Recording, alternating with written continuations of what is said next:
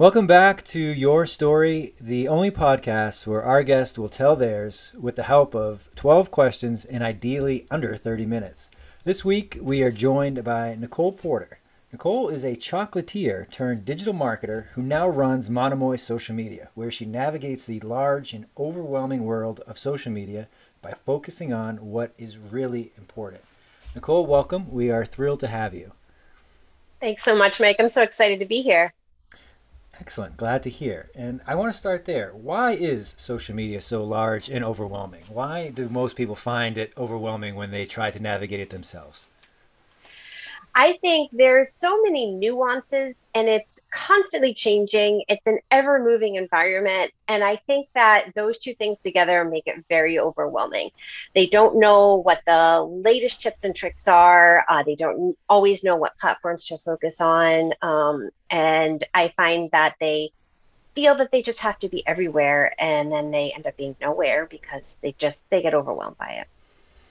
Okay, that's a good answer. And kind of building off that, being everywhere versus focusing on a platform, when you start working with your clients or when someone comes to you saying, help, I don't know what I'm doing, do you often find that it's focusing on one or two platforms is the answer? It's then or trying to be everywhere at once, or how do you make that decision with them?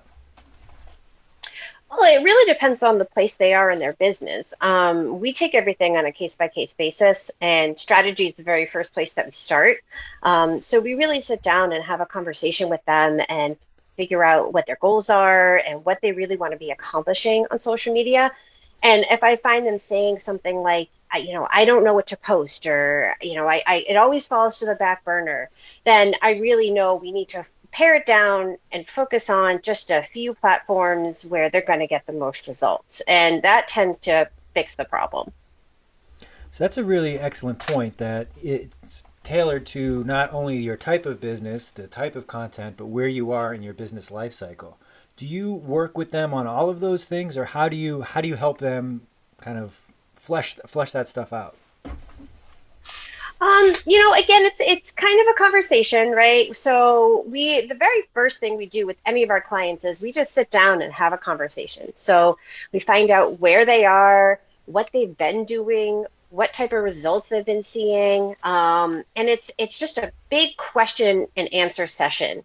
We go through a whole questionnaire and just really figure out and hone in on those pain points that they're experiencing. And then we figure out, okay, well, who are the people we're trying to reach?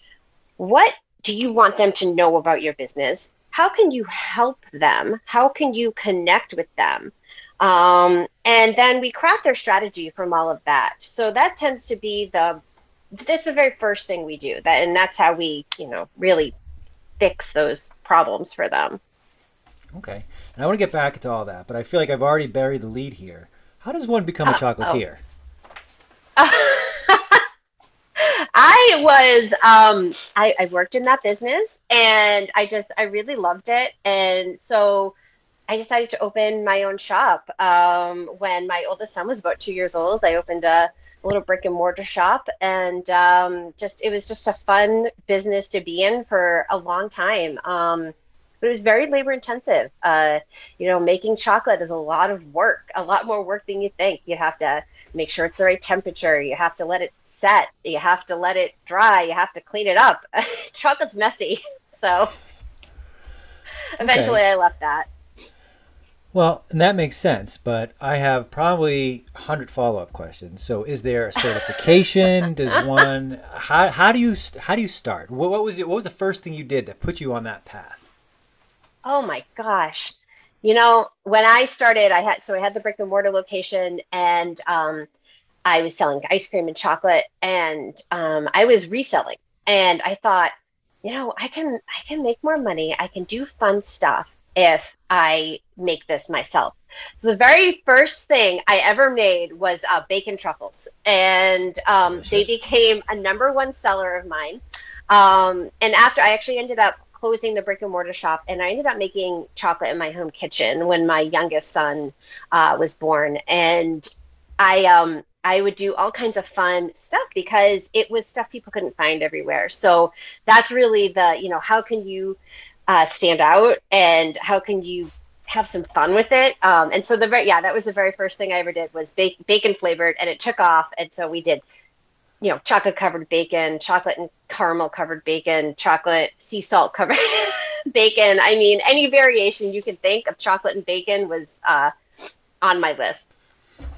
Yeah, chocolate and bacon seem to be a recipe for success. What was the strangest combination that you experimented with, or you found that people actually would consider buying slash eating?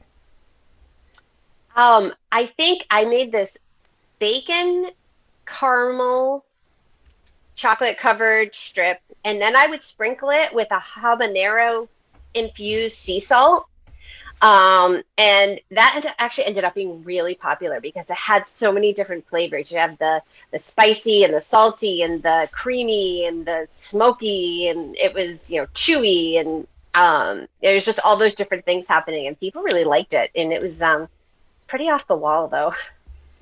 I think I would like that myself. So I'm not all that surprised, or I'm just very worried that I'm a weirdo now in what I would eat at a at a chocolate shop. But Absolutely not. I'm going to make quite a jump here, and we'll come back to the chocolate stuff, I promise. Okay. But as you said, this was something that you tried, was perhaps not expecting to have quite the response on. I'm sure that happens a lot in content production in social media, that sometimes the stuff that you put a lot of time into does not get the eyeballs that you're hoping for, and maybe something else that you didn't have high hopes for it hits. What's Mm. the art science behind all of that, and how do you kind of navigate that, or how do you help your clients kind of understand those topics? So I think in general, social media is always just a game of waiting and watching and tweaking, right? So you really have to pay attention to what is doing well over time. And if you start to see patterns, you pay attention to those. And you can't expect yourself to know everything right off the bat. You can't expect to just have a post go viral the first time you post something. And I think that's something people don't always understand is you're not going to put a week worth of content out and everybody's going to flock to you, right? It takes consistent effort over time, and you have to watch those patterns, and you start to see, okay, my clients really like it when I do this. They really engage with this. This really reaches a lot more people.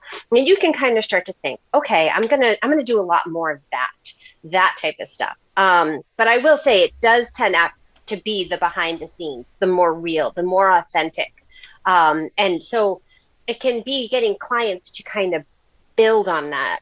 So, you get them to post maybe a professional photo, and then the next week you can kind of push them into maybe posting a selfie. And then once they get a little more comfortable with that, you can talk them into, okay, maybe let's do a little office tour, or, just a short clip video. And you just kind of ease them into it. So when you start to see the patterns, you identify them, and then, you help them kind of ease into it, because usually it is that type of real authentic content that does really well.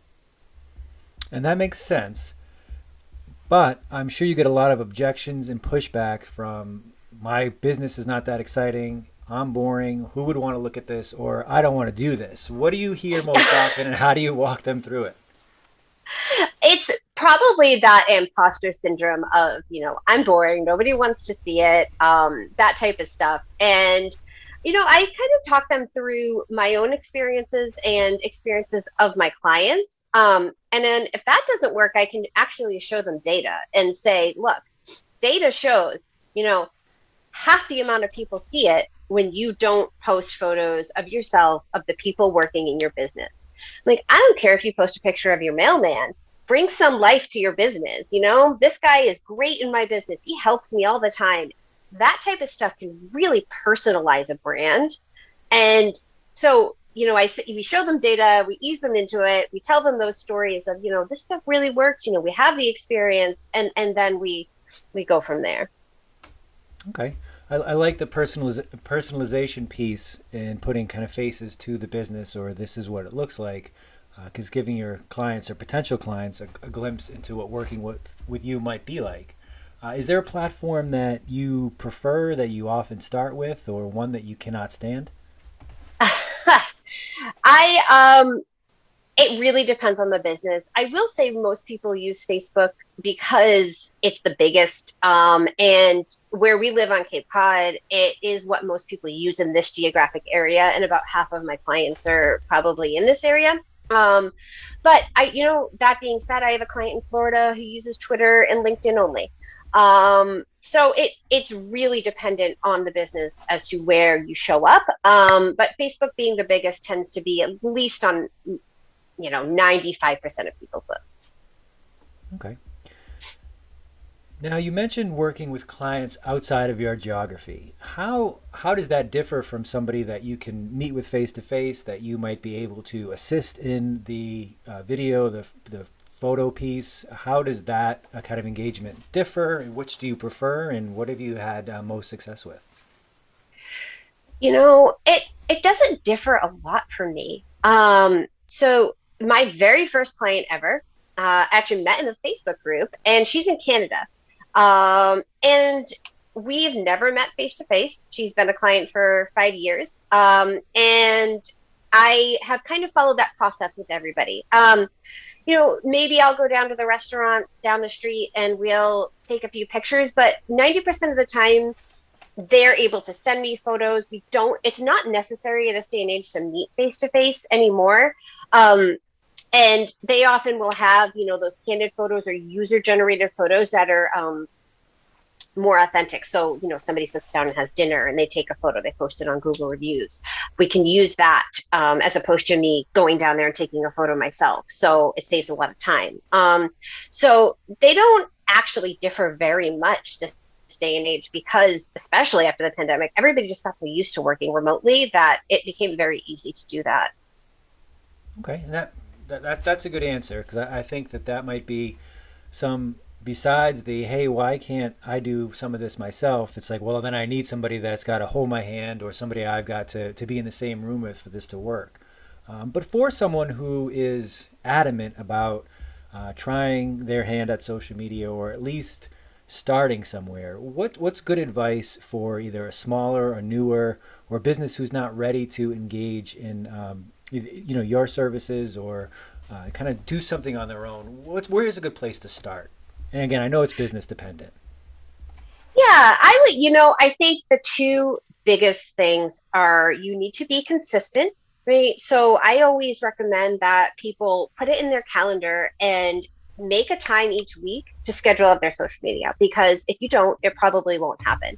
And I even had to do that for myself. I was the cobbler without any shoes because I was working on everybody else's content and I wouldn't do my own. And so I said, you know what? Saturdays are my day to do my content. I put it in my project manager, and every Saturday I schedule my content. And so I would make sure that people do that. They put it in their schedule out your content, so you're not posting on the fly. You're not waking up Wednesday morning saying, what am I going to post today? I don't know what to do. If you have that bit of inspiration that, okay, yeah, I want to post, you can, but at least you have that consistent content going out, because chances are you're not going to have that hit of inspiration because you're going to be busy working on your business. And the second piece is make sure you're being social on these platforms. Don't just put out your content and expect people to come to you. It's called social media. People are there to interact. So that's another thing I tell people to put into their calendars. Monday, I'm going to post. Friday, I'm going to interact, and put that in. Block your time like you would for a meeting. If you really want to see the results from social media, you need to put in the effort. So block it in like you're actually going to do it, and then hopefully you will. I love that you take the approach that it's like any other deliverable or anything you hope to get done on your calendar, that it needs a hard block of time that you're going to dedicate to it, and make sure that you stay consistent. Because I believe 100%, as you say, that if it's not scheduled, it probably won't get done. How do you, what are your thoughts on automation tools, or things that will either schedule and post for you, or even more devious, we'll call it, where they will interact on your behalf, commenting, messaging, things like that? Do you use them? Do you have thoughts on them? Yes, I have very strong feelings about these things. Please share. And they're two different feelings. The automation tools that post for you, I'm a big fan of because, like I said, I don't think you're going to have a hit of inspiration and remember to post every day of the week. And it's another one of those things where I feel like if you don't use them, this is probably not going to get done. Yes, you can put in your schedule, okay, Monday, Wednesday, Friday, I'm going to post something on social media. But oftentimes, we as business owners, we end up putting out fires and answering emails and having meetings, and that ends up falling to the wayside. So using a scheduler can really, really help and make sure that you're consistent. I love using Business Suite on Facebook and Instagram. That is free and makes it so easy. And it's an algorithm boost because you're using their system. Twitter has their own in-house scheduler. I like using Buffer for LinkedIn. And these are all free tools. You don't have to pay any extra to have a consistent presence on social media.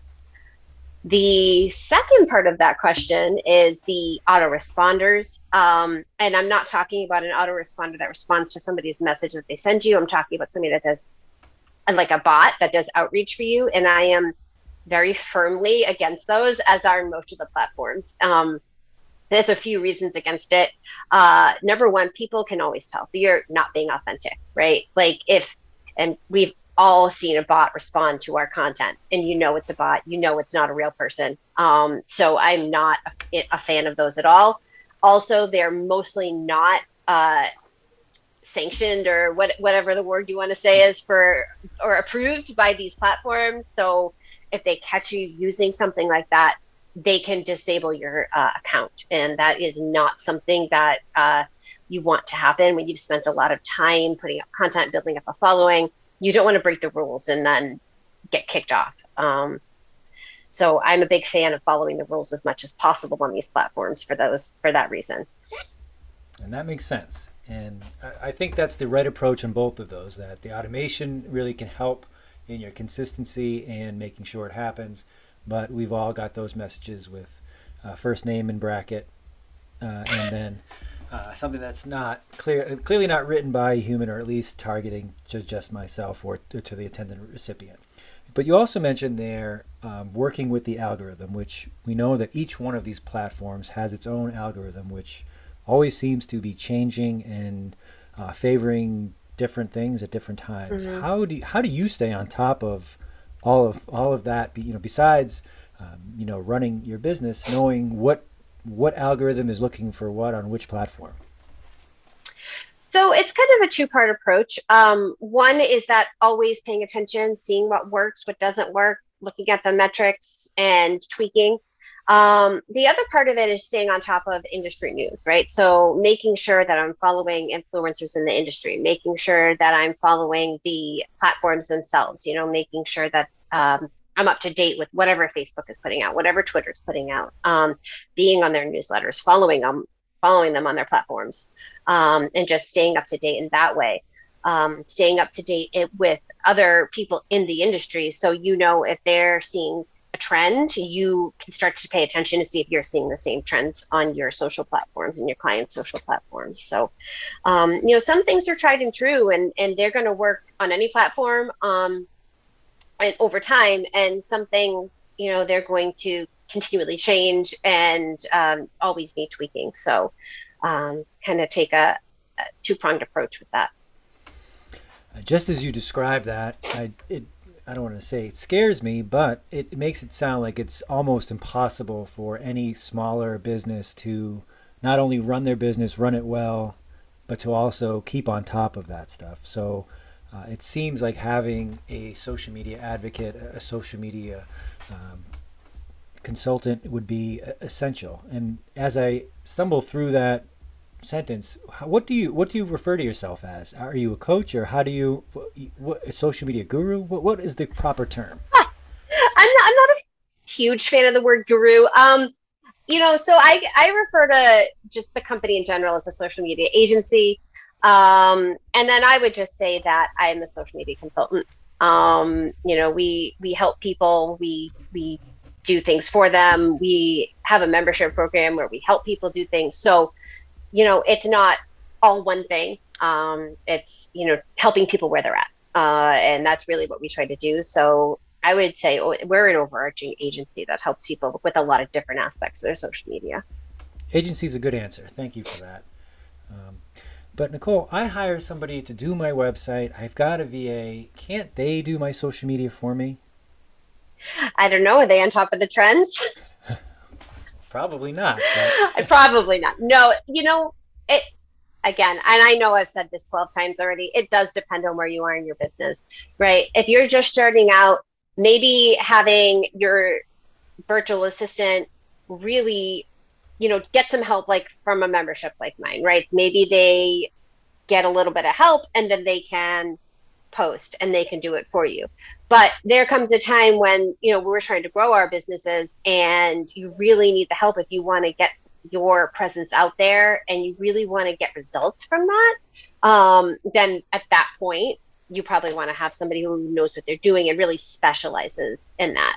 I said on my, I made a video, I did a live video a couple of weeks ago, and I was talking about my membership program. And I said, I was launching it, I was giving a 33% discount. And did my live, a couple of people messaged me right after, hey, your discount's actually 40%. And so we all have our specialties, and accounting is not my specialty. And you would not want to hire me to do your accounting. But social media is my specialty. So, when you're ready, that's really what you want to do. You want to hire your bookkeeper who focuses on bookkeeping. You want to hire your VA who focuses on that type of stuff, on the assistants, answering your emails, customer service, whatever they focus on. And your social media person focuses on social media, not accounting. I mean, 33 to 40, not that far apart. So that's not the worst mistake you can make. That's okay. Especially you're providing more of a discount. So that's could be Yeah, worse. at least I didn't do it the other way.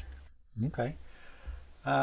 So there are, I would think, a lot of, I'm going to steal your term, agencies in the social Mm-hmm. media space. Do you have instances where you collaborate with other agencies, other professionals? Do you often compete? Do you find yourself kind of having to differentiate what each services you provide, or what does that look like currently in the landscape? So yeah, there's a lot of people out there that do digital marketing. I tend to collaborate pretty often, actually. I tend to collaborate with people that do, SEO and Google ads, those type of things, because I don't do those, and they often don't do social media. So we work really well together. I often collaborate with people that do strategy, and they are kind of that stepping stone to my full service offering. So I collaborate with people like that often. And a lot of people are really niche specific. So they might work with holistic businesses or, dentists or doctors. There are some people that work just in those areas. And so we'll often find ourselves referring out to each other for those type of things. But I tend to have the view of there's enough for everybody, and I want everybody to succeed. So I think that collaboration over competition tends to work better for me and my personality in my industry. I agree with you on that. And one strange thing that I've seen, and I've heard others, and sometimes not the case, but I was wondering if you have, and if you have helped your clients through this, is that when you take that collaborative approach and kind of using the mailman example from your content delivery, other businesses, other professionals might be wary of why are you trying to help me, or why, what's going on? What's the when is the other shoe going to drop? Have you seen that, or do you help your clients when it's, they might be highlighting another local business of theirs to try to kind of boost them up together? That do you see that? I'm not sure about this, or do you find that collaboration is something that's common with a lot of your clients? I found that collaboration is much more common than people worrying about, stepping on each other's toes and that type of stuff. They tend to want to support each other, especially in the Cape Cod environment where people are, there's a lot of small businesses down here and people are very supportive and they tend to lift each other up. That being said, I'm pretty careful about not encroaching on somebody else's space. So, say I'm helping a financial advisor, I'm not going to go and, poach from that financial advisor. I'm not going to go comment on that other financial advisor, right? But I would go and interact and highlight maybe a bookkeeper or a CPA or somebody that has a complementary business. So a lot of collaboration can happen that way, where you're working on complementary businesses and not competitors or competing businesses. And I think that works really well, both online and offline. It doesn't have to be one or the other. No, that's a good way to put it. Thank you for kind of spelling it out. I think that helps. And you've mentioned a couple times a membership program that you've got available. What does that look like, and how do your clients work with you, either with the membership or in general? What options are available? So we do full service and take their social media over for them so they don't have to worry about it. And then we also have the membership program. The membership program is a newer program. I'm really excited about it, actually. We just launched it in January. And what you get with that is you get all your graphics and your captions done for you every month. And you get an hour and a half of group coaching and a free Facebook group. And there's a little bit of training on the back end. It's not a full-blown course, but there is some, this is how you use the templates. This is how you use Canva. These are some best practices on social media. And so you get a lot of, this graphic with this caption on April 1st, and you post this caption with this graphic on April 2nd. And I would say it's about 50-50. You can just use the post as is. And then we also prompt you to make the post your own. So there are probably about 15 posts where it says, it's St. Patrick's Day. Are you drinking green beer today? And then there's some other ones that'll say, put a short cell phone video, take a picture of somebody on your team and say this. And, we love this person because, and it really leads you through exactly what to say, because not only do people not know what to say, they tend to overthink it, and they need help with that area. So it saves them a lot of time, and it saves a lot of brain power from them having to come up with everything on their own, and it leads them through it. So I say it's the next best thing to done for you, social media. We're not doing it for you, but we're taking you along. It's pretty close, and it's good to have those multiple options, because as we've discussed, that where your business is or where you're prepared to bring in help, it differs. So having those options, I would think, is very advantageous to many different businesses. We are nearing time, so don't have too many more questions, but there's a few I need to ask. We've talked about dentists, doctors, financial advisors. Do you have clients that you most often work with, that you like to work with, or that you target? So I often work with nonprofits. I really like working with a nonprofit. That's become a great niche for me. I work with a lot of realtors, and I also work with a lot of personal brands as well. So those tend to be the three big ones that I work with most often. Okay. And where can either anybody in those fields or in complementary fields find you if they would like to learn more, if they would like to work with you, or if they would just like to have a conversation? They can go to monomoysocialmedia.com. Okay, excellent. Spelled phonetically, Monomoy. I'll make sure to post that, and I'll spell it correctly. Thank you. I didn't ask up front, and now I've been thinking about it. What was the name of your chocolate shop? It was called Beachway Sweet Shop, and my dad actually came up with the name, and he helped me build it, and not from scratch, but he did a lot of the work inside, built the cabinets and the flooring and all of that. And yeah.